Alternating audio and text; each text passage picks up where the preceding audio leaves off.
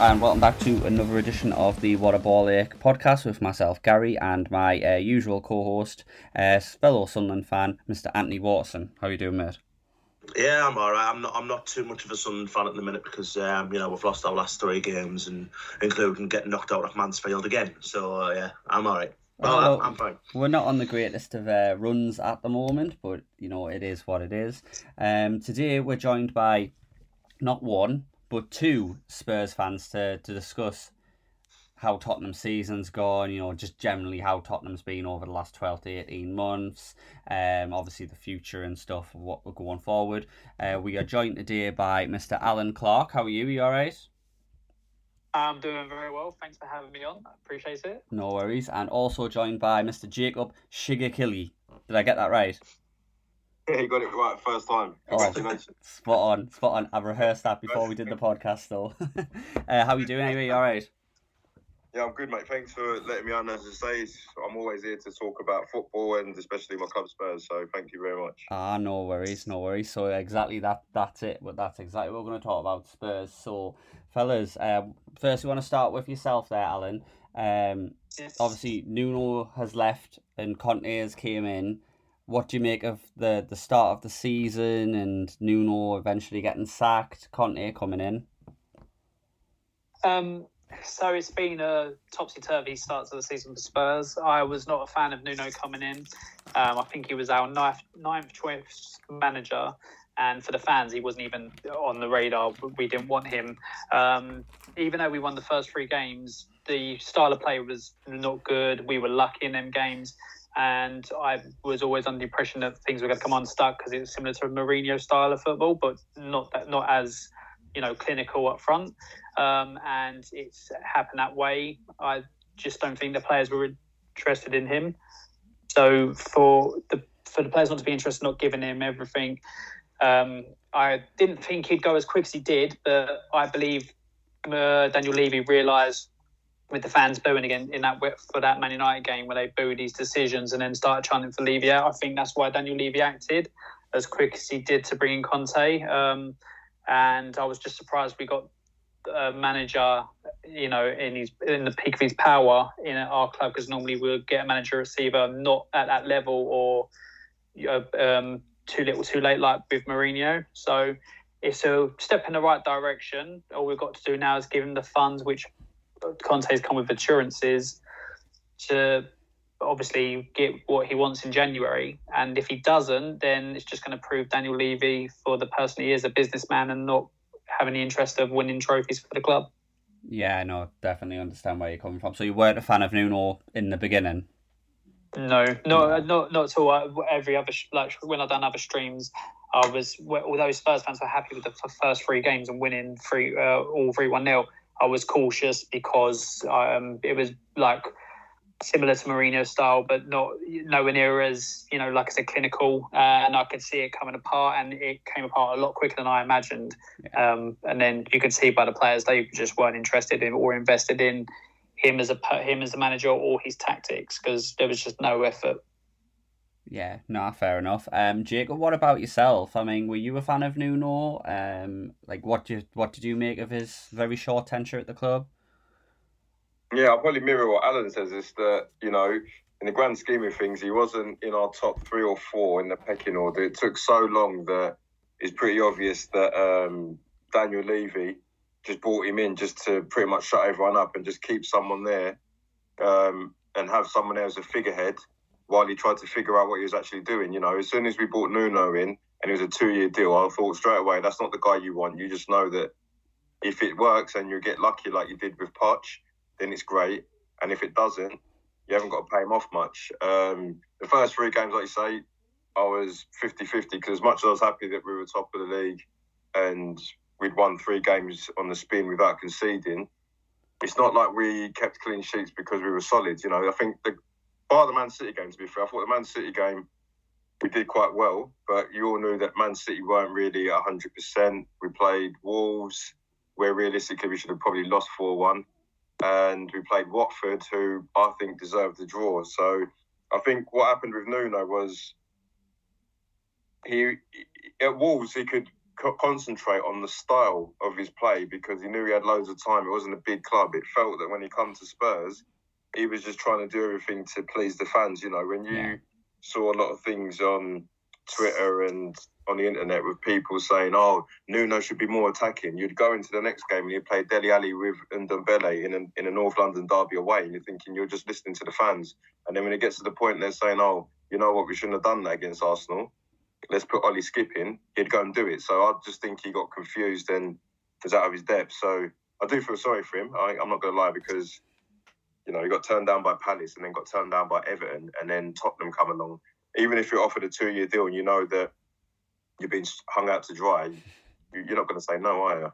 Yeah, no, I know what you're saying. I mean, I think was Fonseca the first choice originally. I can't remember if it was Fonseca or not, and then obviously I think that fell through about something about tax. Is that right?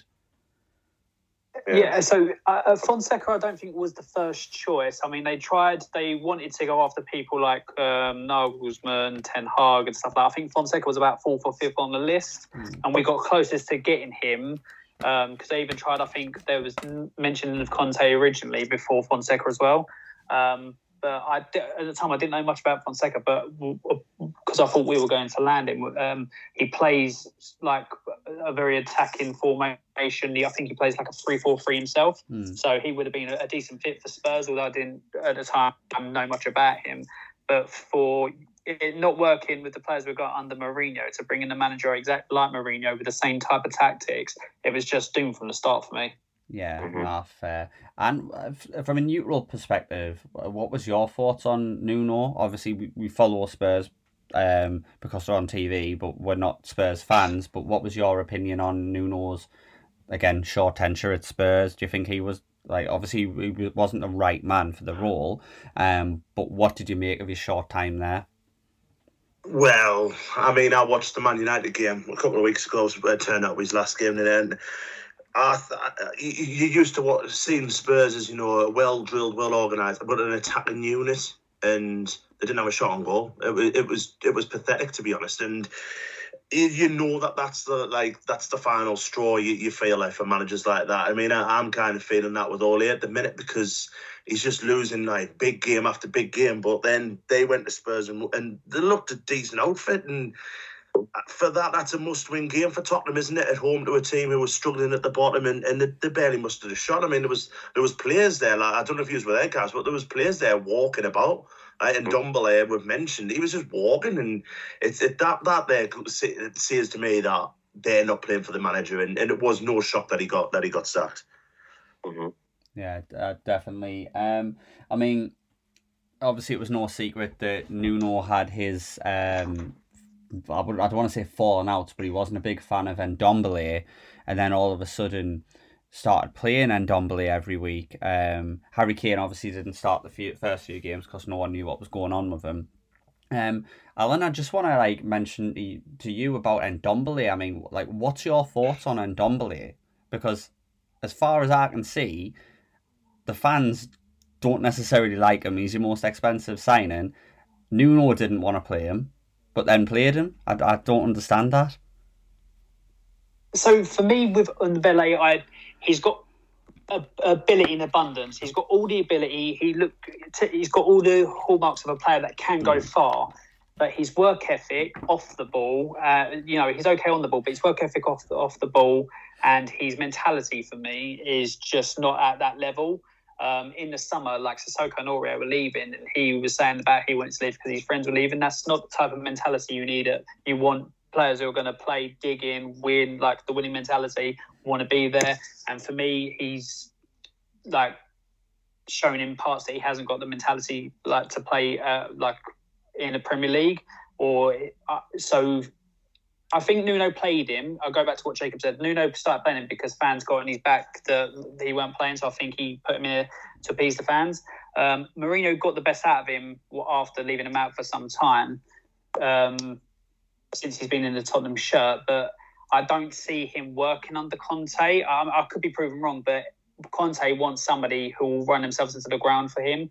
And I don't see that in Ndombele. He's what you call a luxury player, where you have somebody that can turn the game, but he's not doing it he's not being played in the right position for me. He needs to be playing number 10. There's a lot of question marks about Ndombele. I can't question his ability on the ball and what he can do, but everything else in his game, there's just question marks that either I think we'll find out under Conte's tenureship whether he'll live up to the expectation or whether he'll be moved on. So I can't say it's early stages because he's been there for about almost 2 seasons, but for me, with him at this moment in time, it's make or break. Yeah, I mean, from what I saw at the weekend, there was a formation change and then Ndombele was left on the bench. So yeah. I'm totally in agreement with yourself there. I don't think he's going to feature in his plans. And I think the big signing which he's looking to make in January is Brozovic, which would kind of fit the mould of what Ndombele is currently doing.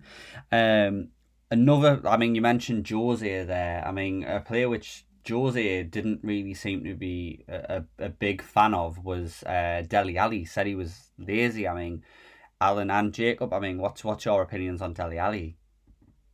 I'll let Jacob take this one. I'll let Jacob go first. I'll add after.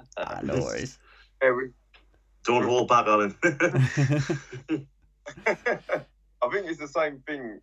Dele Alli and Ndombele.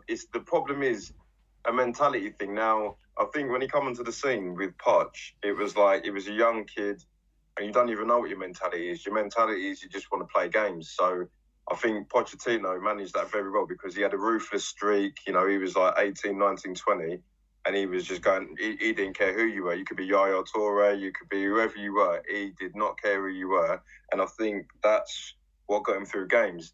Then obviously Pochettino left and there's just been a barrage of new managers that have come and have got different philosophies, and I'm not saying that it's all the managers' faults, but all the managers we've had since Poch doesn't fit the mould. They haven't played with a second striker.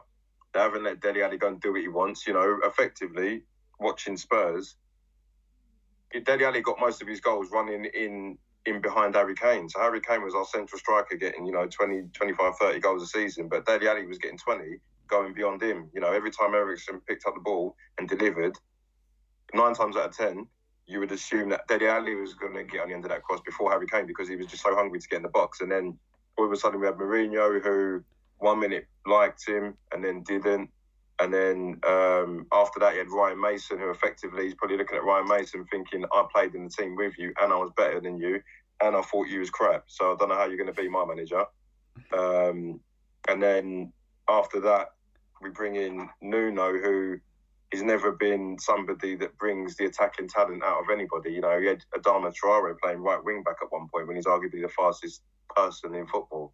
So I just think it's one of those where Dele Alli shouldn't go around blaming other managers because there's an attitude problem. I just think he's lost. And Ndombele, I just think his attitude issue is he can't be bothered, whereas Dele Alli doesn't know what he is anymore. 1 minute he's running in behind Harry Kane, and then he's playing in a deep line position next to Højbjerg, and he doesn't know what his position is. So I think the only way that he can get back to what he was doing is prove to Conte that in them 2 positions behind the striker, which he likes to play, he can work hard enough and score the goals. But let's be honest, with what he's been doing for the last 2 years and his lethargic manner towards the game, I don't see how he takes anyone, because Son's arguably our best talented player and Lucas Moura is our most hard-working player. So I don't think them 2 get moved unless Conte goes into the January market to replace either of those.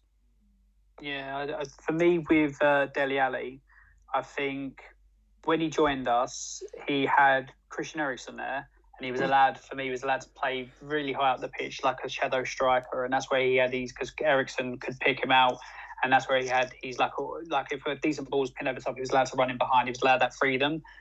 At the end of Poch's reign, he dropped Dele Alli further and further back.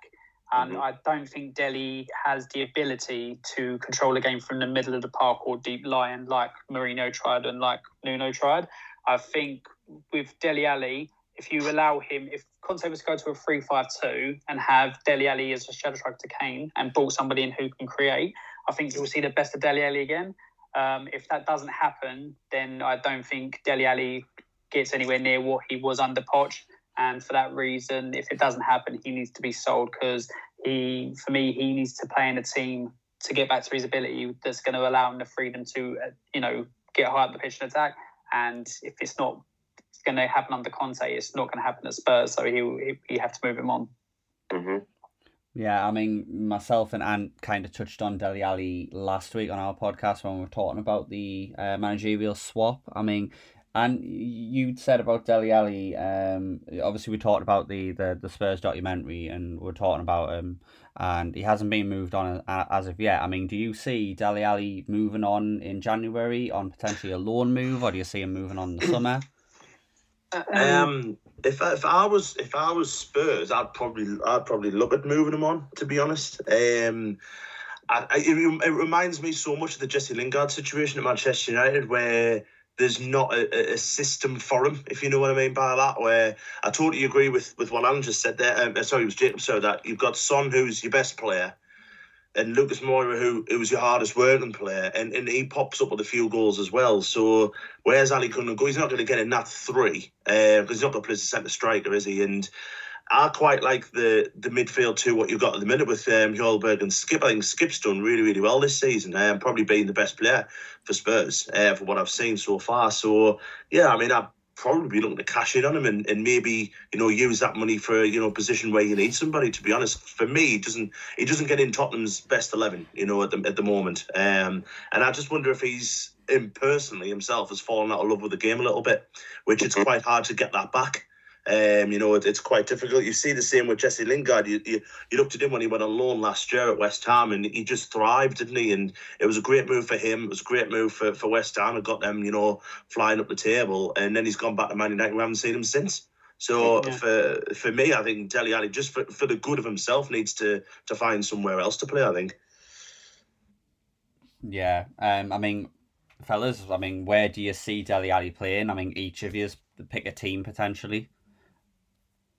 Oh, that's a good question. You know what? That's weird because I was just thinking that because I thought if Dele Alli was going to go somewhere, the way I see him thriving is like, no disrespect to him, if he went to Crystal Palace on loan, right? They're playing under Vieira at the minute, and they're playing some good football.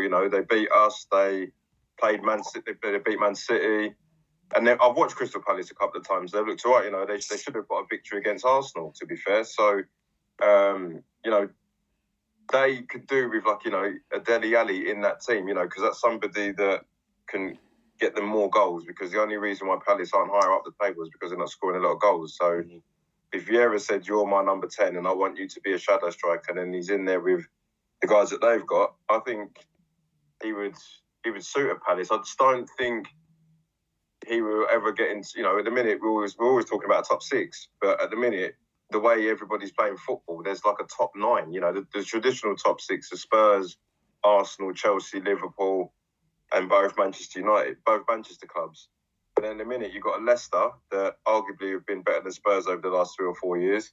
You've got West Ham, who at the minute, as much as I hate to say, I proper enjoy them watching football. And then, you've got Arsenal and Everton getting in the argument as well. So effectively, if you're not on job, you might not even finish in the top 10 and you could be classed as a top 6 side. So I think those top 10 clubs wouldn't have Dele Alli right now in their lineup. So if you go to the bottom, Palace are probably the best out of the rest.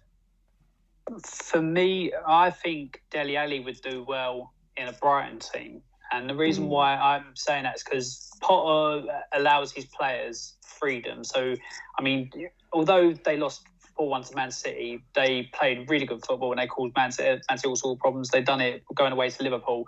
There's no fear in that. And I think Dele Alli in a team where you're allowed to play, you're allowed to express yourself, allowed to go forward, attacking intent, I think he would thrive in the team that obviously, like when he first signed for Tottenham, we were trying to punch above our weight and he enjoyed that challenge. And I think he would get that at Brighton because they are just, for me, they're the best of the rest out of everyone. They're higher up the table than us at the moment, but you would say over the season a drop off, but I think they are the best of the rest of everyone in the Premier League out, the ones that Jacob said. So I think he would do a really good job at Brighton. I totally forgot about Brighton, to be fair. Or Aston Villa as well. That's another club that's probably better than Palace at the minute. Better suited anyway now they've got rid of Dean Smith, which just depends on their appointment. To be fair, Jacob, you've nicked my side there because I was going to say Villa. Because you look at the massive hole that Jack Grealish has left at Villa. And what a marquee signing that would be for Villa fans, for Villa themselves. They can afford, and they've got money. They can probably afford the wages. They might have to get rid of one or two players, but there's a couple of players in that Villa side that I watched at the weekend who I would certainly get rid of. So for me, for a team under a new manager, whoever they get, a signing like Dele Alli would be great. It's whether he would go out of London, which would interest me, because obviously, he was at Milton Keynes, which isn't a stone's throw away from London, isn't it? And he's been at Tottenham. Would he move out the capital? So I think your shout at Palace is a cracking shout, and also Brighton, because it's not too far away, it's only down south. So, they're two great sides who he would benefit very well at. But for me, I reckon Villa. I think Villa's a great shout and he will be the big fish in that side, wouldn't he? He would be the one that the balls come to all the time. What Grealish did, the ball will come to him all the time to try and create something. So that would be a wonderful move, I think. But I think all three teams there are great shouts. Yeah, I agree. Out of all of them, I'm going to say myself personally, Palace. I think I could see him and Conor Gallagher linking up and doing something special. And then you've got Edouard up front, and that could turn into a very creative kind of attacking side. So I would definitely be going with Jacob and Palace personally. I mean, and the London factor comes into play as well. He's not going to probably go somewhere else other than London when he's been there for God knows how long. But we've mentioned quite a bit there as well, the Poch era. So in regards to Poch leaving, do you think the team hasn't recovered from Poch's departure? No, not at all. So for me, Poch has left, and we had, although the team weren't performing under him, we had this team with all this attacking ability. And Poch, to be fair to Poch, he said before the last season where he got sacked, we need a rebuild. So he got us close. We never won a title, but you needed a rebuild. You need to invest in the club, and he wasn't back. They didn't invest in the club, but they didn't, give him funds for a signing for over a season. For a full season, we didn't buy anyone. So that was a problem itself. And then what you've got is a team that's aging and not a feel-good factor, and he's left. But you still got attacking players at that club, and you bring in a manager like Mourinho, who I wanted at the time because I thought he'd be the one to win the trophy. But his style of play didn't suit Spurs, and since then we've tried to adjust to a different style of play, buying players. So we've got a bit of a measure of what was left over by Poch and what has come in from Mourinho and Nuno to create a team that is either not attacking, not defending, but not great either. We have our moments up front, but we're finding this season we're still struggling, even under Conte, to get a shot on target. But then we're really leaky at the back, so we're in no man's land at the moment as a team on the pitch. So that's why I'm hoping that if he's backed correctly, Conte can instill a identity with us again, because I think we've lacked that in the last season and a half, 2 seasons, as either attacking or a defensive team. It's a bit hit and miss, meshed with 2 or 3 different managers' ideas behind it, and that's why I think you're finding us struggling, or have been struggling the last season and a half. But hopefully, Conte comes in, gets his identity into the team, and gets a spine going through that team that will help us get back to winning ways with a footballing philosophy of how we identify on the pitch. Yeah, definitely. I mean, Jacob, what was your thoughts on the Poch era and then Poch being sacked? Yeah, we are definitely struggling from that instance, but I think in the main, the reason why Tottenham as a club struggle is because in every business you look at, it starts from the top. And for me, ever since Levy's come in, he's never really had a plan. Towards the latter years, if you look at Poch, for instance, there's no way Daniel Levy thought that Poch was going to do what he did. He would have brought him in and looked at him and thought he would be a stable coach, because he did great at Southampton. But, I don't think too many people thought that. The people thought that he would do well, but no one ever thought he would do that well, take us to Champions League final and all that stuff. But I think it stems from the top. Levy's never had a plan, and the reason why I say that is not because he sacked Poch. It's you look at it in its entirety, you never really knew what the identity was. When we brought Poch in, there was this project, and I ain't gonna lie, Alan would probably vouch for me as well. We believed in that project. Everything was brilliant for a good 4 or 5 years. But then you get rid of Pochettino, and whichever way you look at it, we were 14th in the league, and it wasn't looking great.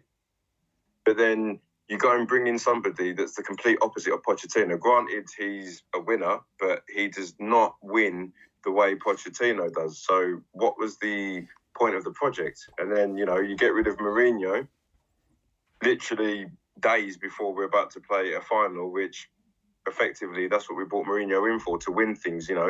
Tottenham fans are going to sit there and say we want to win the league, we want the Champions League, we want to, but in an ideal world, the League Cup, bring that in, we have a good day out. But then you sacked arguably one of the most winning coaches ever 6 days before, and put in somebody that realistically, without an injury, could have still been playing for Mourinho. He was coaching people that he's playing with. And then we wonder why we lost that. And then you get rid of Mason, you're like, all right, cool. And then you just look at the managerial list that we had. So, like Alan alluded to earlier, there was Conte, there was Nagelsmann. There was all these people that you thought there's winners and they've got a style of football.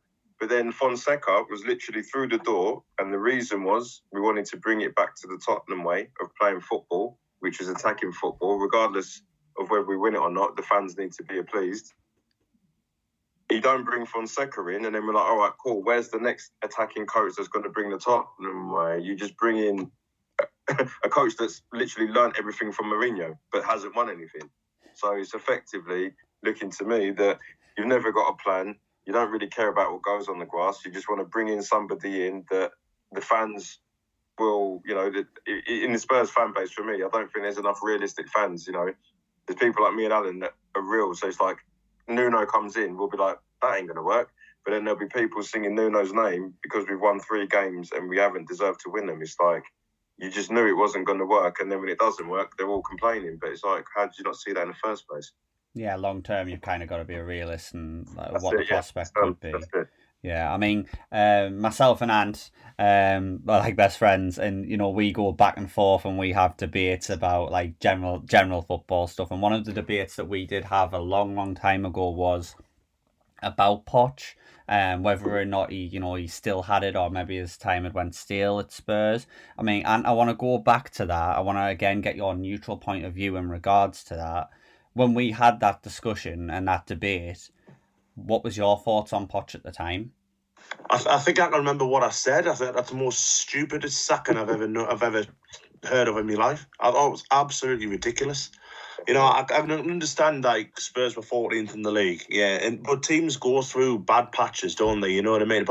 Obviously, barely elite, City and Liverpool. We even look at City a couple of weeks ago. City lost like twice in a week. So what they're going to do? Sack Guardiola? It was mental, And for me, long term, it set Spurs back probably about 5-6 years, because we're getting on the cusp of challenging for the league. And to be fair to a degree, you were challenging at a point where obviously when Leicester won it, Spurs were second in the league. So you've got to, if they were going to sack him, and listen, when they did sack him, you can understand to a degree why it was done, but then replace him with a manager who is in the same philosophy of attacking football, entertaining football. They bring Mourinho in, and I think, Jake, you've hit the nail on the head there. Like, Daniel Levy's never had a plan, because I think you just looked at, Mourinho's done well for Man United, he's done well for Chelsea. They say he's a winner, and it didn't work, And then they sacked him a week before a cup final, and never had a plan. It was just, we'll listen to the fans, we'll sack them or whatever.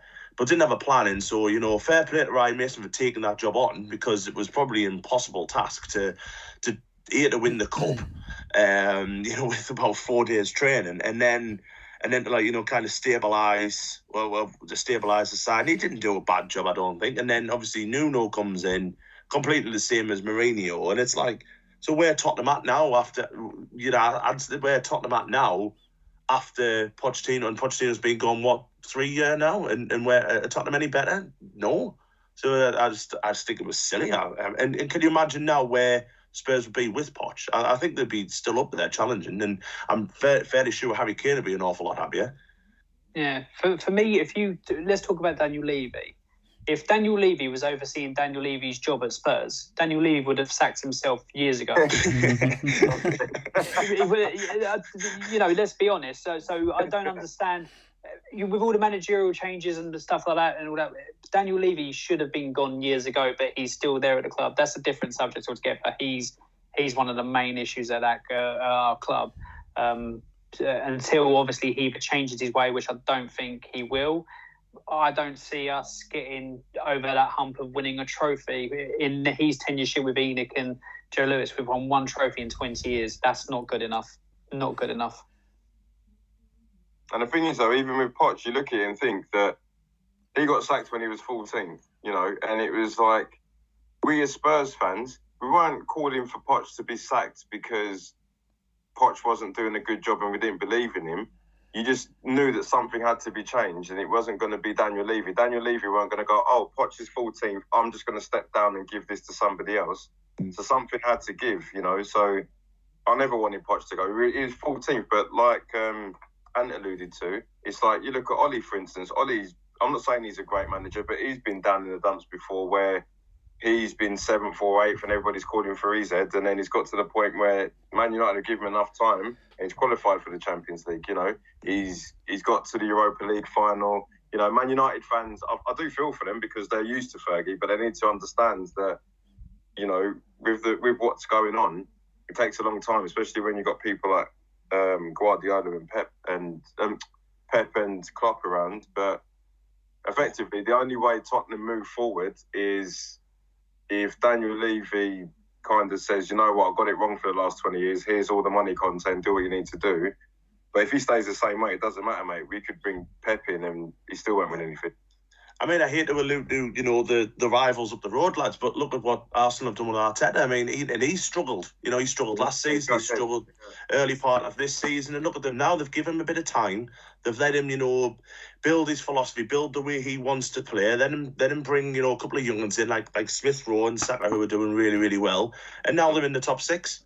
So it takes time sometimes, and teams do go on blips.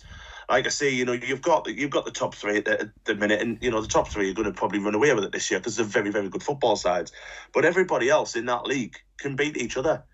So you're going to lose a couple of games, but it doesn't make you a bad side overnight because you've had a blip, and it doesn't make you a bad manager overnight because you've lost 3 games off the spin or something. I just think at the minute, and it's happened very, very slowly in the game, that patience is very much a used word in football. You don't get that time anymore, and I think it's a great shame. Mm-hmm. Yeah, no, definitely. I mean, as Spurs fans, fellas, when myself and Anne had this conversation a long time ago about Poch, I was saying to myself, he's gone a little bit stale.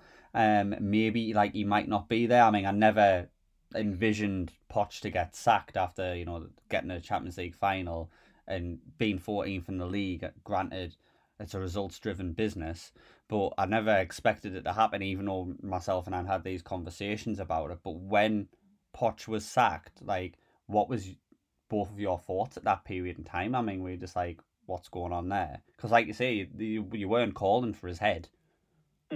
We, as fans, we weren't.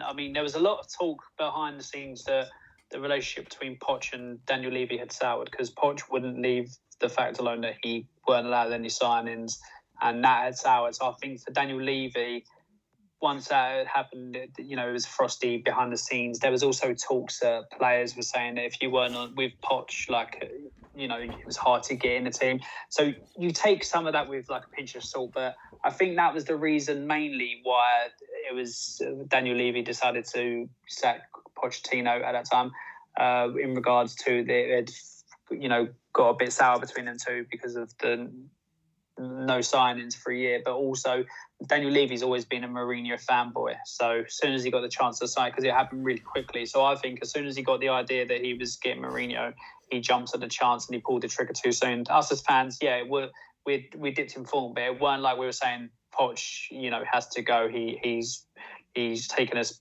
backwards. It was a bit of a tough time, but you expect that from every now and again with a team.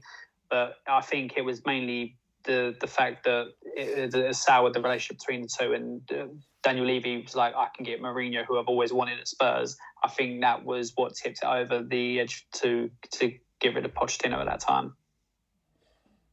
What about yourself, Jacob? How were you feeling about it? Yeah, it was just, in a weird way, you used to think that, you know, Pochettino could work magic, and he was working magic. That's why we had the song about him in regards to magic. But you know, if you're a seasoned Spurs fan, when you look at everything that was going on, you kind of thought, well, if he don't make this work, he's going to go. You know, it got to the point where we were only supposed to be at Wembley for a short period of time. That got extended because something happened with the stadium. So, you know, obviously Pochettino had to work for an extra year at Wembley, which wasn't anticipated. And then when we were bringing in signings, it was like, you know, Poch made it pretty evident to the whole world of football that the team needed refreshing. There was players that he wanted to see out through longevity that needed deal signing. And then that didn't happen. You know, there was pictures of him going out for meals with Eriksen and Alderweireld and Vertonghen on a singular basis. And that's pretty evident that, you know, if you're going out for a meal with single players, it's to talk about future projects. And then obviously you boys are going back home and Daniel Levy's not getting it signed. And then obviously it's now getting to the point where Eriksen isn't playing well because there's no contract signed. And then Vertonghen's booing and ahhing. There's so many players we're looking at thinking no one signed up. So, and then, you know, we bring in people like Ndombele and Lo Celso, who at first we're thinking these are players that Poch wanted. But then Poch doesn't play them for the first 3 or 4 games. So it's pretty obvious that he didn't want them. And then when the press are asking Poch, why are these players not playing? They don't fit the Tottenham mould yet. I don't think, you know, Daniel Levy would have given Poch 100 million for him to go and buy players that ain't ready yet. So it's pretty obvious that those players weren't wanted by Poch. But Daniel Levy went and spent the money because he's never really trusted a manager with that amount of money. And, you know, even when he's given him 100 million, apparently, we're still stuck with Llorente, figuring out whether we should re-sign him again when it's like, well, there's other strikers out there that would probably be happy to play up front with Harry Kane or play second fiddle, but we're still stuck with Llorente, who doesn't fit the mould of Poch. So when you look at all those things, if you're somebody that's proactive in terms of your focus on your club and you see those things happening, you just think, well, if the manager don't get it right, there's only one winner here. Yeah, I know what you're saying, definitely. And obviously since then, the club has went through a couple of managers and kind of not like really achieved what Poch did achieve. I mean, Daniel Levy, we've talked about him there. Do you think he is like the massive factor as to why Spurs aren't really reaching their potential? Yeah, definitely. For me, Daniel Levy's one of the main problems. He's always liked to get involved in regards to sign-ins and stuff like that. Off the pitch, he does good things. I mean, we've developed into a really good business off the pitch with the stadium, the training facilities, all the extras that our stadiums do in the building development plan, all that's going on around that. Everything off the pitch, to a certain extent, has done well. There's been problems with delays and naming rights and stuff like that for the stadium. So he's not been completely successful off the pitch. But when it comes to on the pitch, like I said, we've delivered one trophy. In under ENIC, where Daniel Levy's been there, and under Joe Lewis, we've delivered one trophy in 20 years.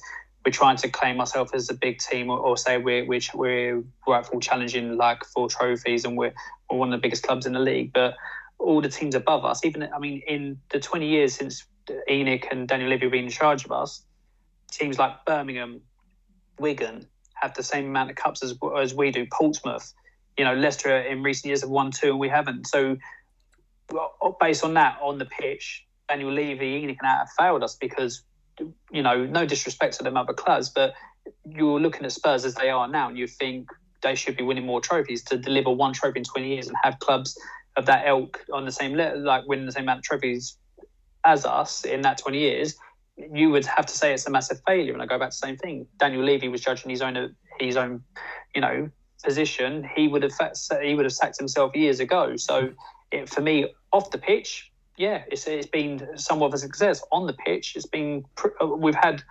I'll peak under Pochettino and the style of football and getting close, but in general, on the pitch under their tenureship, it's been a failure. What about yourself, Jacob? Yeah, it's been a calamity under Daniel Levy. I just think, for the last God knows how long, I've been saying that we can't really cast ourselves as a top 6 club. I understand that historically we probably are, because if you look at all the trophies, no matter what silverware you look at, if you were to put a table together, I think the last time I checked it, we've won as many trophies as Man City. So historically, I get why they call that as the top 6. But in the last 10 years, we could just about call ourselves top 10 because we haven't won anything in the last 10 years. Where you've got Leicester and all these clubs that have won stuff, and like I said, it's all down to a lack of planning. Leicester, you'd like to think that Leicester never planned to win the league. Everybody knows that. I'm sure even the Leicester owners would tell you that.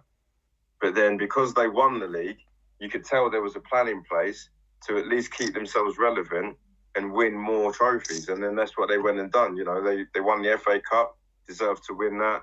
They've, there's times where they've just slipped out of the top 4, but, they've effectively done over the last 5 years what Tottenham have aspired to do without spending nowhere as much money and sacking as many managers. When Leicester do things, they do things properly. Like when they bring in Brendan Rodgers, it's the right time. When they bring in a Craig Shakespeare to steady the ship, it's the right time. When they sack Ranieri, they're ruthless at the right time. When they bring in all these players that, people might have heard of or could have got, we're always looking at Leicester and think, how have they got them? But we haven't got them. So, look at Leicester, for instance. I think they're below us in the league. But as a Spurs fan, I could probably think of about five players that they've got in their lineup that I'd happily stick in Spurs right now. You've got Tielemans, you've got Ndidi, you've got Soyuncu, arguably the keeper.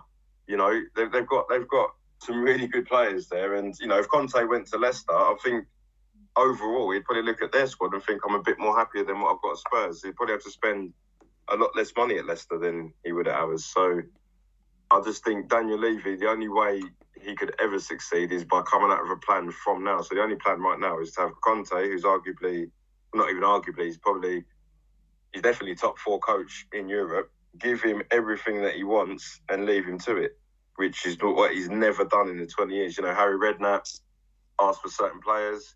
You ended up giving us Ryan Nelson and an injured Louis Zaha. I touched on Poch probably not wanting Ndombele and Lo Celso. And then Mourinho, you bring in a coach that needs £300 million to win things, whether you like the football or not, and you give him nothing. So what do you expect? Yeah, no, definitely. I mean, we mentioned here about if Daniel Levy looked in the mirror, he'd sack himself. Moving on, Nuno got sacked, new era, Conte. Fellas, what's your thoughts on the Conte appointment? Do you think he's the right guy? Where do you see your team going under his leadership? Do you want to take this first, Jacob, or should I? You can take it first if you want, mate. Yeah, go for it. So for me, I believe him to be the correct manager. A little bit delayed. He should have come in the summer. So he should have come in, had a full pre-season, get across his ideas. Probably at that point, if you were to appoint him then, it may have calmed Harry Kane down from the start of the season rather than have it continued, because even against Everton, he wasn't that good, Kane. You might have steadied the ship a bit quicker, but then you would have had the full pre-season to move on. So Conte will get, because this Spurs team was renowned for Poch as a running team, giving everything for that, and Conte will bring that back under Mourinho. Nuno, that has slipped way down. I think he'll get them. He's already said it to him. If you give me everything on that pitch, I'll be here for all of you. So basically, I've seen it since come in that the players will run for him. They will give everything for him. So Conte is a winner. You give him what he wants. He can develop a team and have his philosophy. And if they buy into him, he can win trophies. I believe he should have come in the summer, but we've got him a little bit later. So I think you'll see a slight improvement, like game on game, until you get to January, and then when you can bring in his players. I still don't think it will be scintillating top four and trophy. I think you may get one or the other because it's not that far off the top four, but because he's got to bring in the players he wants and obviously mould the team as he's going along this season. I think next season is where you'll see the benefit of that with the players he wants in, with the philosophy he wants to play. So it's going to be a slow process the rest of this season. I would take a trophy as a really good season considering where we were under Nuno, or I would take top four as a success considering where we were. I don't think we'll get both, but if I had to go for either, I would go for the trophy because as Spurs fans we're starved for trophies. But I think he's the right manager at this time to get that work ethic back into the team, and he's not afraid to make big decisions. And I think if Harry Kane continues to not hit the ground running, I think Conte will drop him. I honestly believe he will, whereas Nuno wouldn't, because I think he was scared of dropping such a big name player. I think Conte will do that. Yeah, I'm in agreement with that. I think Conte is a very, very intense manager, and he's not going to take any crap from anyone. What about yourself, Jacob? What's your thoughts on the Conte appointment? Yeah, I was delighted with the appointment. It's just, when you get to the point where I'm sat there at work and everybody's telling me, Conte this, Conte that, I was delighted with the man coming in. But with every managerial appointment, I just worry about Levy because, when we brought Mourinho in, for instance, I was proper sad that Poch went, but I kind of thought, right, if Mourinho comes in, we all know that Mourinho comes in, demands money, when he gets the right amount of money and the right financial backing and is left to do what he wants.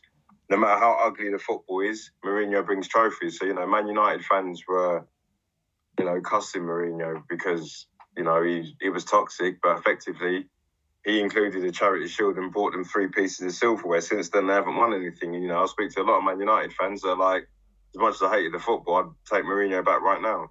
So it's the reason why I'm a bit sceptical is because you bring Conte in. I feel that Daniel Levy makes appointments, so then Tottenham fans will be like, oh, yes, we've got this manager. And pretty much it just doesn't feel like he's going to give him all the money. I can't see how Daniel Levy has probably made so much money from us as a Spurs fan base, but then now he's willing to just go into his own pocket and effectively give us that money back. So imagine if he's made... imagine if he sat there comfortably sitting on 300 million. He's literally, and that's because he's rinsed us as fans and not give us what we want. He's pretty much got to give us that back, which I just can't see him doing. So I think he'll be given a lot of resource and a lot of funding. But I think with this team that we've got, for Conte to say, right, I'm going to go and challenge Pep and Klopp, in 2 windows, you probably need to give him about 300 million and say to him, who do you want to keep and who do you want to get rid of? Like Alan alluded to, if Harry Kane isn't doing the business, I think Conte will go, right, I'll get rid of you and go and bring in someone from Italy that I know will score goals, But like I said, I'll just play it by ear. I'm not very confident Levy's going to get to the point. But the good thing is that Levy should be savvy enough to know if you don't give this guy what he wants, he'll just walk tomorrow. So that's definitely in hindsight, that's what gives me a bit more confidence. If you don't get the money and, Conte walks tomorrow, we all know that Levy's just been an idiot again. Yeah, definitely. Neutral perspective again. And Conte, do we think he was really holding out for the United job, but the Spurs United game maybe kind of tipped that towards Nuno getting the sack rather than Ole? And do you think he took the job as a stopgap and then long-term Man United may be his destination? Or do you think he's in it for the long haul, or as long of a haul as Conte can do, given his style and his intensity? I tell you what, it'll not be boring, will it? I don't think he's took this. I don't think he's seen this as a like sloppy seconds to Man United or anything like that. I think it's a great appointment. Had it not been Levy in charge, because I just don't think it'll I think it'll come down to the fact that the will fall out, because, I mean, he doesn't take no shit, does he? He takes absolutely none. He walked away from Chelsea, and he had Chelsea, he'd won the league with Chelsea, hadn't he, the season before. And I wonder if, I know that these assurances were given to him, but are they going to follow through with those assurances? And, because if it doesn't, he is going to walk. I think the point made about Harry Kane's a brilliant point. And I do actually want to ask this question, guys, because I personally think Tottenham should have let Harry Kane go in the summer because his mind was made up. He said in April he wanted to leave. Now, why are you keeping the guy on? I know he's a top scorer. He's the talisman and everything like that. He's the captain. He's one of our own. Song gets sung and everything like that. But why would you want to keep an unhappy player? And it's kind of gone into this season. I think the hangover from all that is still it's still that big cloud, isn't it? That what's going to happen in January? Is he going to leave in January? And it's really detrimental on the other players, isn't it? Because for me, I think Son is a better all-round player than Harry Kane. So why focus on Kane and give Son that talismanic kind of presence, really? So for me, I said all summer long he was going Man City. I was adamant that they were going to come in with the right offer. Daniel Levy was going to let him go. He'd said he wanted to go. So as myself and I think so many other Spurs fans, when it looked like he was going, thanks for everything you've done. You've given us 7, 8 seasons, 9 seasons. You've given everything for this club. You like this club, but it just couldn't get you a trophy. You want to win trophies. No hard feelings. You wish all the best. That's what my take was here. And then Man City offered 100 million, and then they was like, well, okay, it doesn't matter what you offer. We want 150 million. That's how much he's valued. That's how much we see him as a value to our club. We want 150 million. I think Man City got to 120 million. Personally, I would have taken that, but Daniel Levy wouldn't have that. So I think Alex Ferguson said it best. Doing business with Daniel Levy is more painful than hip replacement surgery. That's what Alex Ferguson said, and you can completely see that. So we are now stuck with a player who doesn't want to be there. So recently, apparently, he said Harry Kane said this, that he loves the appointment of Conte. He sees that the club wanting to go in the right direction. So it looks like he may stay now. For me, that Everton performance still says that something's not completely 100% right. So for me, I would, if I had the chance and the right team came in with the right money in January, I'd get rid of Harry Kane and I would build for the future. So Vlahovic from Fiorentina looks like a player we're interested in. So he can finish with both left and right foot and header. He's, for me, obviously he's a similar version of Harry Kane when he was that age. And I think he's got the raw talent to be a very good striker. So I would go with in a new direction. Son, for me, can't play that number 9 role. He's best, playing in the left or right channel, whichever one it is, and cutting in. I think he needs a player to be able to bring him into play. I don't think, because when Harry Kane got injured on Mourinho, Son couldn't do the number 9 role when he went missing a couple of games that he was, because we wouldn't play Vinicius because he wasn't capable in the league. So Son, I think you take away from him if you try and play him that number 9 role. So I would get rid of Kane in January. And it's not saying that he's a bad player, although his form's dipped. If he was to stay under Conte, because we've got Conte in now, and he was to go on and score 15, 20 goals, I would, you'd forgive, because obviously he's staying and he wants to play with the team, but you'd never forget the first 10, 11 games. And for me, I feel bad for Nuno for this aspect, that it was pretty much the Kane down tools for Nuno that looks like he wants to play for Conte. So for me, that's, I feel bad for Nuno because it was like disrespecting Nuno because he didn't see Nuno as that type of manager would, elevate him. So I think for me, it's very disrespectful to Nuno in that aspect.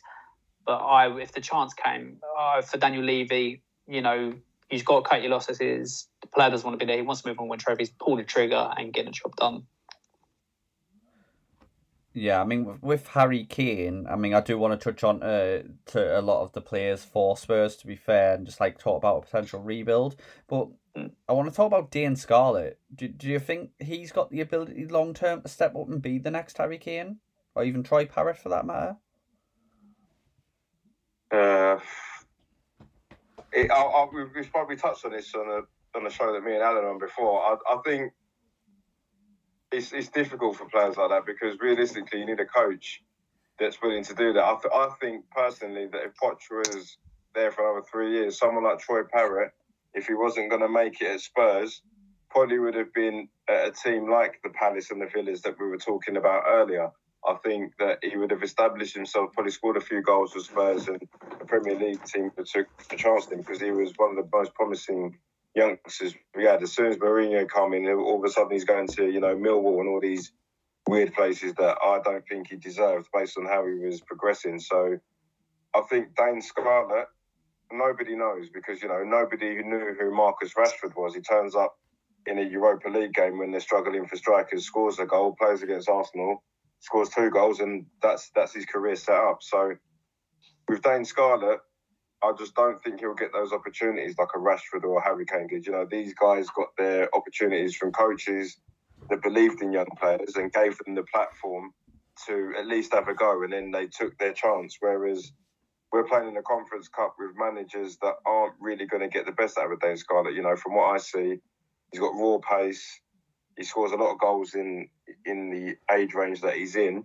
And that's always going to be quick football. There's no one going to be playing pragmatic football in an under-18s game. So I think when he plays for a Nuno and he gets minutes under Mourinho and he's been told to play in a pragmatic manner along with the rest of the players, he's literally got to be a 17, 18-year-old, understanding that you get one chance and you've got to take it. And when you're 17, that's very difficult. So if they were under a coach that was willing to install in youth, then I would say yes. But currently, Tottenham and the way that Daniel Levy's failed, I don't think he would bring in a coach like another Poch, let's say, to allow those players to grow. Because at the minute, the pressure cooker's on with the fans and with the ownership to succeed. And you're not going to allow kids to be part of that unless they're an exceptional kid like Wayne Rooney was, which is very rare. So Dane Scarlett's got ability. He reminds me of like a Jermaine Defoe type. He's very quick pace and he can finish. What I didn't like is under Nuno is that he would get his chance in a Europa League game, but it would be a lone striker. And for a 17-year-old in Europe, for a lone striker with not the support play or playing with the players that can create for you, you're pretty much, you're not giving. You're asking him to do a job, but not giving him the tools to support him for a young lad. And for me, that was not right. I think there's a player there in Dane Scarlett, but needs the right manager to unlock that ability, which you still can do it because he's only 17. But it's just having that right person that can do that. Conte, I believe, can, help young players develop into great players. But I think if Conte sees it, then he'll invest time. If he doesn't, then he won't. So I know Dane Scarlett trains with the first team, but there's a difference between the training and the playing of games. So it's too early for him. I don't think Troy Parrott's at that level. I don't think he will come back and have be a success at Tottenham. I think he's best away, but Dane Scarlett's got time on his side. Yeah, I mean, definitely from the neutral perspective, in my opinion, I would be looking personally at Dane Scarlett to stand out more than a Troy Parrott, because I think when I like looking at like the youth system, and Alfie Devine's another one. I've seen him play a couple of times for England under 19 team, and I think he's got bags of ability, but will he get a chance in a Spurs team under a Conte or under a different manager for that matter? That remains to be seen. He may have to move on to realise his potential. But in regards to your current team, I mean, which players in that team, guys, would you be building the team around right now? So who I would build that team around, I think we've got a decent keeper. I don't think Galini's good enough to be there. So at this moment in time, Lloris. Then you've got Romero, Reguilon, Skip for the future. You've got Son, who wants to be there. I think Mora, he gives a lot on the pitch. So I think, and he's got ability, and well, that would be where I'd base that team around the moment, because Kane is still there's questions, but the easier question would have been, who would you get rid of? Because I could list the names in a heartbeat. So for me, Sanchez can go, Dyer can go, Lo Celso can go, Dele Alli can go, Winks can go, Bergwijn can go. They're just a list of players off the bat that I would get rid of. So yeah, that I would base the team around the people who I'd say Matt Doherty can go. I wouldn't hesitate to pull the trigger on any of them at the moment, because I just don't think they're good enough. I don't think they're at the standard where we want to be as a team, in my opinion. What about yourself, Jacob? Yeah, it's a bit similar to what Alan said. It's like, for instance, the other day I was speaking to my cousin about the new Football Manager coming out. And I was like, I can't wait to start with Tottenham. And he's like, why is that? I said, because if Daniel Levy gives me a crap budget, I'm going to sell so many players that I'll have loads of money. Do you know what I mean? So it's just like, when you ask the question, who would I base it around at the minute, there's not many players in the starting 11 that I trust. When we put the 11 up against Everton at the weekend, I didn't look at it and thought, oh, you know what, man, I reckon he's going to have a good game. There's players that you can trust. You can trust Højbjerg, but I think he's been overplayed. I can't remember the last game we missed with Højbjerg, because I've always said that if he gets injured, who's going to be our defensive midfielder? I know Ollie Skip's had a good game, but I think he relies on Højbjerg being there. So I don't think you want him to play CDM along with Dele Alli and Dembele, because they'll just sell him down the river. You've got a back four, back five, whatever Conte wants to play, and I looked at all of them and thought, I don't really trust any of them. Romero will be a good player, but in a minute he's looking a bit reckless, keeps getting booked and trying to start up fights when we're trying to win games. Emerson Royal looks okay, but that's as far as it goes. And then, we've still got players like Ben Davies. Like, I was calling for Ben Davies to be sold 4 years ago, and somehow he's still here. It's one of those where if I was going to build a team around anybody, it'd be around Son, but even he's been on bad form recently. So, I think there's a bigger job than most people expect. I think people thought that Conte was going to come in and his presence and his antics alone was going to just, we're just going to beat Vitesse 5-0 and then go to Goodison and sort them out. And then we're going to finish out the national break and we're going to just keep winning.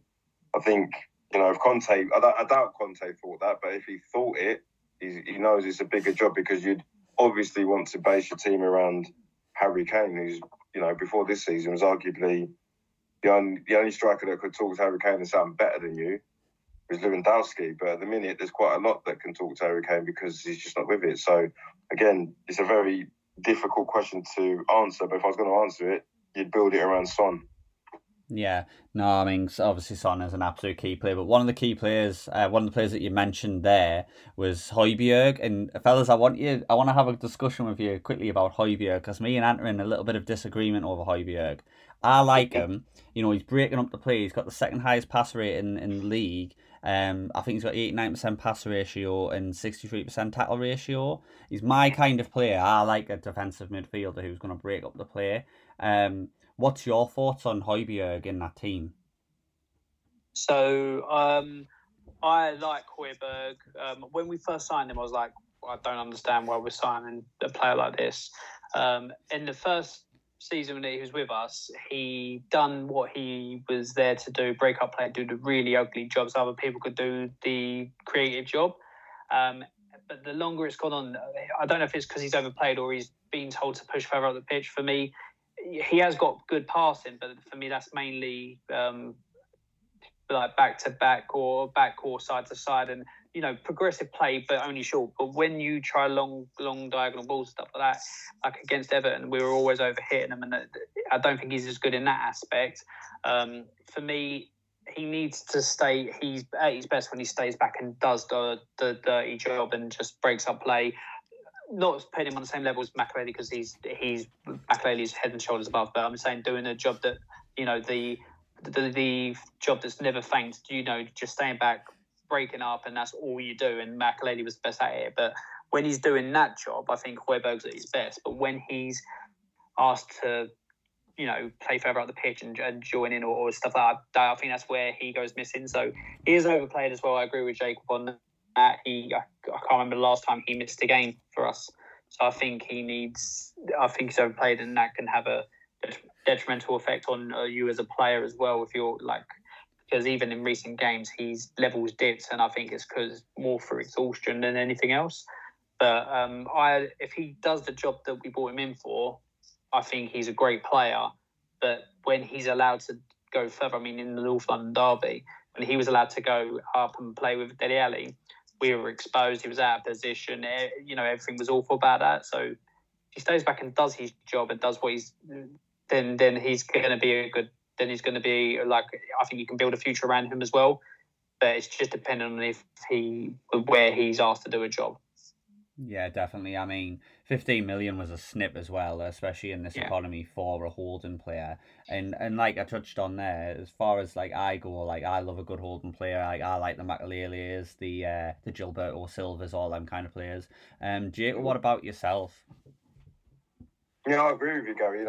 That position is where I play when I play 11-a-side anyway. So that's the position that I love to play in. I like doing the dirty work and going to win tackles and all that stuff. So I do like Højbjerg. I think the reason why Spurs fans love him and probably overrate him to where he actually is because he does a lot of things that you want as a player that makes people be blind to his actual ability. I'm not saying he's a bad player because he's a great player, but when he's clapping and then he's roaring the team on and he's got the headband on when he's bleeding, I think Spurs fans, when they see that, because we're starved of players that have got the right attitude, just by them seeing that, they assume that this guy is, Real Madrid and all these teams are after him. But when you look into the grand scheme of things, he's a great player for us. I do like him.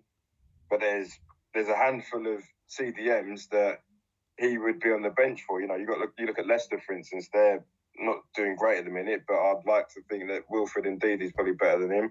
You got Kante, you got Rodri, you've got Fabinho. These are players that arguably would say, if I was in the same team as you, I'll take your place. So I do like him. I think what's happened with him is we as a club haven't helped him. I think he would be at the same level as those players if we had somebody that we could rely on to be his understudy. There's times where we're playing in the Conference League and we play Harry Winks and Lo Celso, let's say, but because we're getting exposed by some rubbish team, we have to bring Højbjerg in when it's 2-1 because that's the only player that we've got that can do that job and do it properly. So if he's coming into the Conference League, we're having to put him on the bench because effectively he's the only player on our team that does that properly. But then when we're playing Premier League games, he has to play every game. Whereas if you look at all the other top clubs, they've got two. Chelsea at the top of the league, and I don't know how many times Kante has either not played because they've rested him for the Champions League or he's been injured, but they're still top of the league. You've got Liverpool, if Fabinho gets injured, they've got Henderson.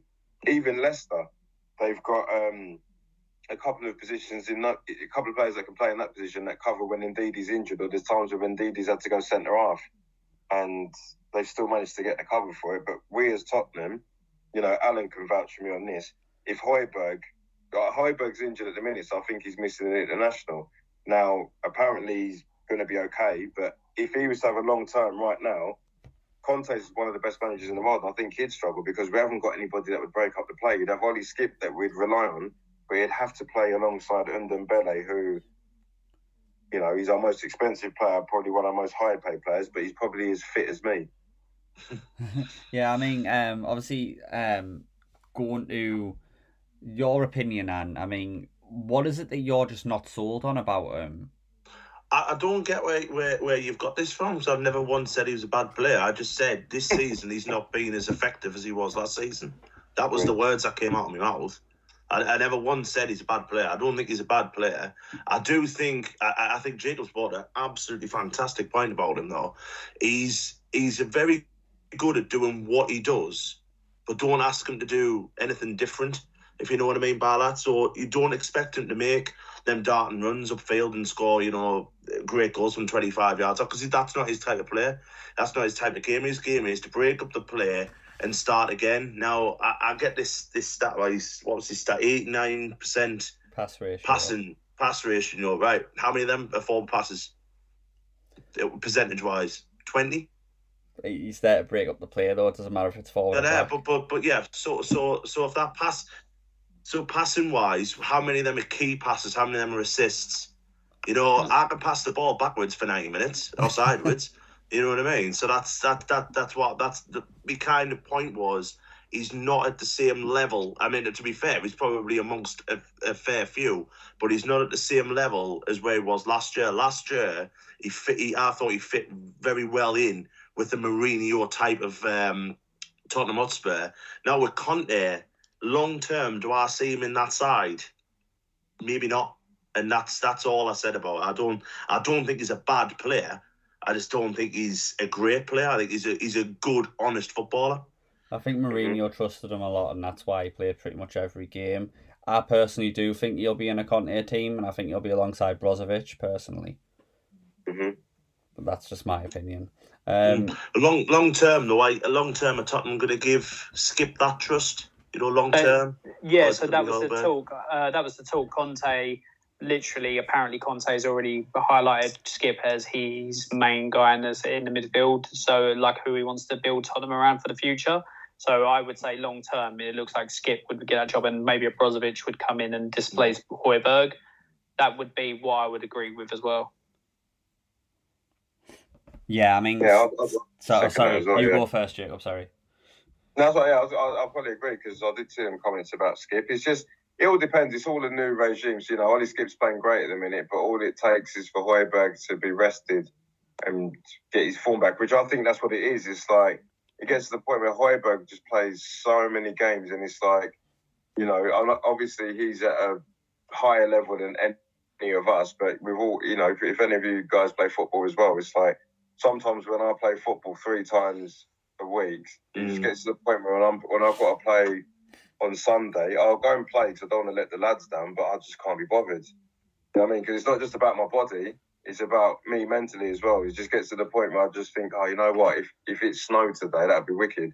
So imagine being a player like that.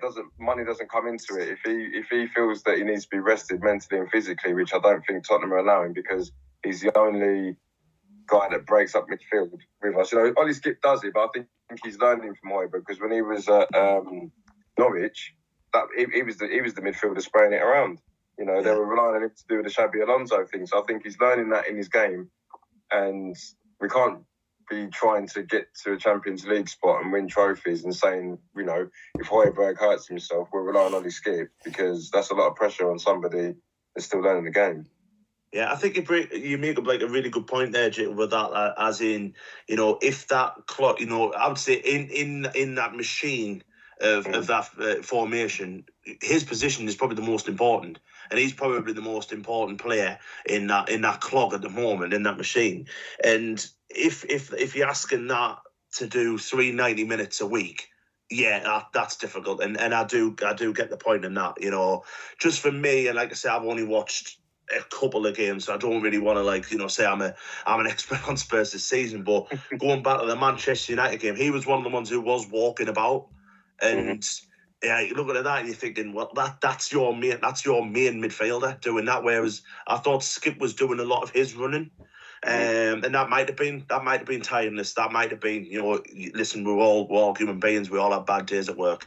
You know what I mean? But for that, I just thought, maybe he's not come to the party this season. Maybe he was one of those ones who wanted Nuno out and everything like that. But you still got to have, when you put on that shirt, you've still got to have pride in that top. And what I saw in that was 90 minutes of players just meandering, and I thought it was pretty embarrassing, to be honest. But fingers crossed that's the only time I'd have said that about a Spurs team this season, because I mean, to be honest, it probably will be the last time, because Conte will not stand for that. It doesn't matter who you are. And I think, Alan, you brought up that point before. If it's Harry Kane, if it's Højbjerg, if it's an Ollie Skip, if it's a young lad off the bench, if they don't put 100% effort in from the get-go, they will not be playing again the next week. Exactly. I think you're right there. You are right there, because it's like, I think with Højbjerg, it's a mixture of fatigue, and it's like, you know, imagine you're playing football and you're always running your socks off and you're giving 100%, but you're looking around and players just aren't doing it. It might get to the point where that affects you. So I think Højbjerg's running around, trying to break up, trying to put his all in, but then Harry Kane can't be bothered. You know, Son's like throwing his arms in the air. Ollie Skip's having a mare. The defenders, shipping goals. It's like, that might damage your mentality as well. We've all been there before, where you're playing a football match and you just think to yourself, what's the point of me doing this? Mm. Yeah, I'm in agreement with that. I mean, the way the last few games had went, obviously under Nuno's tenure and stuff, it's understandable, like with the effort and the work rate and stuff there. But fellas, we'll move on to basically what will the future hold for the rest of the season under Conte. I mean, where do you see yourselves finishing? So for me, I mean, as a manager, if he gets what he wants in January, which I believe he has to this time, because if he doesn't, then Daniel Levy will finally expose himself as, you know, not being at, you know, the type of person that wants the best for Spurs on the pitch and trophy-wise, or getting the best out of them. If you won't back the best manager we've had in our lifetime on paper, like with what they've won in the peak of their power. So I believe that Daniel Levy will have to spend and give Conte what he wants. So with that, I would say either or trophy, because Conference League is winnable. You know, Carabao Cup would be the next winnable trophy, although we have got West Ham, which is going to be a tough game.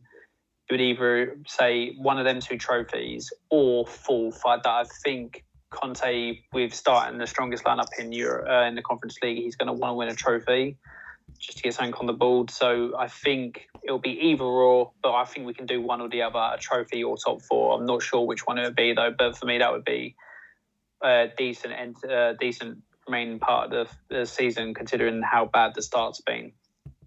What about yourself, Jacob? You know, we're Spurs fans. We can't be greedy. We can't just sit there and say we want Champions League football and win a trophy, because it's never happened. So I'm not going to sit there and say get both. It'd be lovely to have both. You know, that's what you want. You know, I want Spurs to do everything, but you have to be realistic. So I think when it comes to qualifying for the Champions League, I think that's very important, because Conte will want to go into the summer, if we do promise him funds, to be able to get all the players that he wants. And being in the Champions League with a manager like Conte, he can pretty much fight to get who he wants. But fourth will be difficult. You know, it's early doors, because at the minute, you know, you've got West Ham, you've got Arsenal, who are doing okay. You've got Man United, who, you know, if they sack Ollie, they'll probably get someone in that can do the job. But, you know, if everybody was to stay with the managers they've got, I think we should be saying to ourselves, let's get Champions League, because we can't get any worse. And if you ask me, Arsenal and West Ham in a minute can't really get any better. So we've got some favourable fixtures. You know, we've got Leeds next, then Burnley, and then we've got Brentford, and then we've got Norwich, and then we've got Brighton. And I think the hardest one comes up. I think we've got Leicester and then Liverpool, like a week before Christmas. So effectively, if Conte can use those favourable fixtures to get a run of wins, we've got a few conference games in between that. So if he puts a strong lineup in that, then we can build a good energy around the squad. You know, and if we get, you know, at the minute, if we were to play Liverpool, I'd say there's no way we're going to win that. But if you build up some form, you know, West Ham beat them the other day. So if we can build up some form, lead up to the January transfer window, buy players that we need to, then there's nothing to stop us getting top four. In terms of a cup, domestically, we all know that there's magic in the FA Cup, so you could get knocked out by Colchester. We've done that before. League Cup, we're in the mix. You know, we've got to win our next game. We're in the semis. And the Conference Cup, I think, even though everybody classes it a joke cup, we shouldn't be a club that's not taking that seriously. So I think we could get both. It just depends on how we manage the game we've got coming up, and Conte wants to take it seriously, because when you look at the Conference Cup, the thing we should be worried about playing is Roma, and that's only because Mourinho's there. But realistically, we shouldn't be afraid of them. So let's just go and win the Conference Cup, and quite frankly, we can win the Conference Cup and finish top 4 with a good run of games and the backing. And the neutral opinion, and? Well, yeah, a trophy's a trophy at the end of the day, isn't it? It doesn't matter if it's Conference Cup, FA Cup, League Cup, it's silverware, isn't it? And any team in the last 8 of the League Cup can win it. And I probably won't include something in that because I think we'll get hammered off Arsenal, but that's winnable. The Conference Cup's certainly winnable. I don't see any team in there who will cause Spurs that much of a problem. I don't think top 4 is manageable. I just think there's better sides around. I can see the likes of a West Ham sustaining it this season. If they have a good January, we'll bring in a couple of good players. As much as I hate to say David Moyes, he's doing a really, really good job there. But yeah, top 6, maybe go for your UEFA Cup next season, and then build. Give Conte a very good summer. Sort the Harry Kane situation out, and I do firmly believe Conte will have Spurs back. As a top 4 pushing side. To be honest, trust in him because he's a bloody good manager. So trust in him and give him what he wants and don't interfere. Businessmen. Owners and businessmen, stick to what you're good at. Business, not football. Let the football people do the football. Yeah, definitely. I mean, we'll finish it off, fellas. We'll finish it off on Ant's favourite segment of the week, which is Baller and Ball-ache. So Baller, just someone who stood out for you this week, and Ball-ache, just someone that stood out for you in completely the wrong way, as Ant would say, going from the sublime to the ridiculous. Who are you starting with? We'll start with Jacob. All right. As Baller, I would go with... Oh, that's a good one. Baller, I'd go with João Cancelo. I watched him against Man United, and I was thinking, I've always... Because I'm a left-footed player, and I've always thought that if you're left-footed, you stay on one side, and right-footed the other side. But he plays on the left of a back 4, and he just made Man United look stupid. Like, he was literally dictating play from left back when he's effectively a right back. So he would be my vote for Baller. Ball-ache. I've got an 11 if you want. I mean, Tottenham Hotspur. But if I say Ball-ache, what's causing me not so much stress, but it just annoys me that, as much as I hate to say, you've got Arsenal and West Ham, who, in terms of London, are our rivals, playing football that is a lot better than what we're doing, and we are set up to arguably be the second best team in London after Chelsea, but we're just pants at the moment. So I'll say my Ball-ache is not so much the fact that they're playing well, we're playing that badly that we're making them look great. Fair. It despises me to see David Moyes doing well. And listen, I mean, West Ham on Sunday were bloody brilliant, weren't they? I mean, it was such a good game. It was a really, really good game. And I think on another deal, or Creswell probably gets sent off for that tackle on Henderson. But yeah, fair play. The best team won, and it's just anyone but Moyes. You know what I mean? You sound like a Man United fan. I'm a Sunderland fan, so. What about yourself, Alan? So for me, Baller would be Declan Rice. I think he absolutely bossed that game. What a player. Yeah. For me, I was always doubting him, but this season, in other games, he's done it. But like against Liverpool, who were the best, he controlled the game. And yeah, if it weren't for him, I think, West Ham this season wouldn't be where they are. He's just gone to another level. So for me, he's Baller. Ball-ache, Jacob kind of took mine in regards to what he was saying. So my Ball-ache would be Rafa Benitez for the silly comment that, the penalty decision got overturned. Lloris got the ball, but just before. But Rafa Benitez said if that happened anywhere else on the pitch, it'd be a free kick. When does a keeper use his hand anywhere else on so for me that was a silly comment. So for me that's the Ball-ache of the way, that's just ridiculous. What about yourself, And?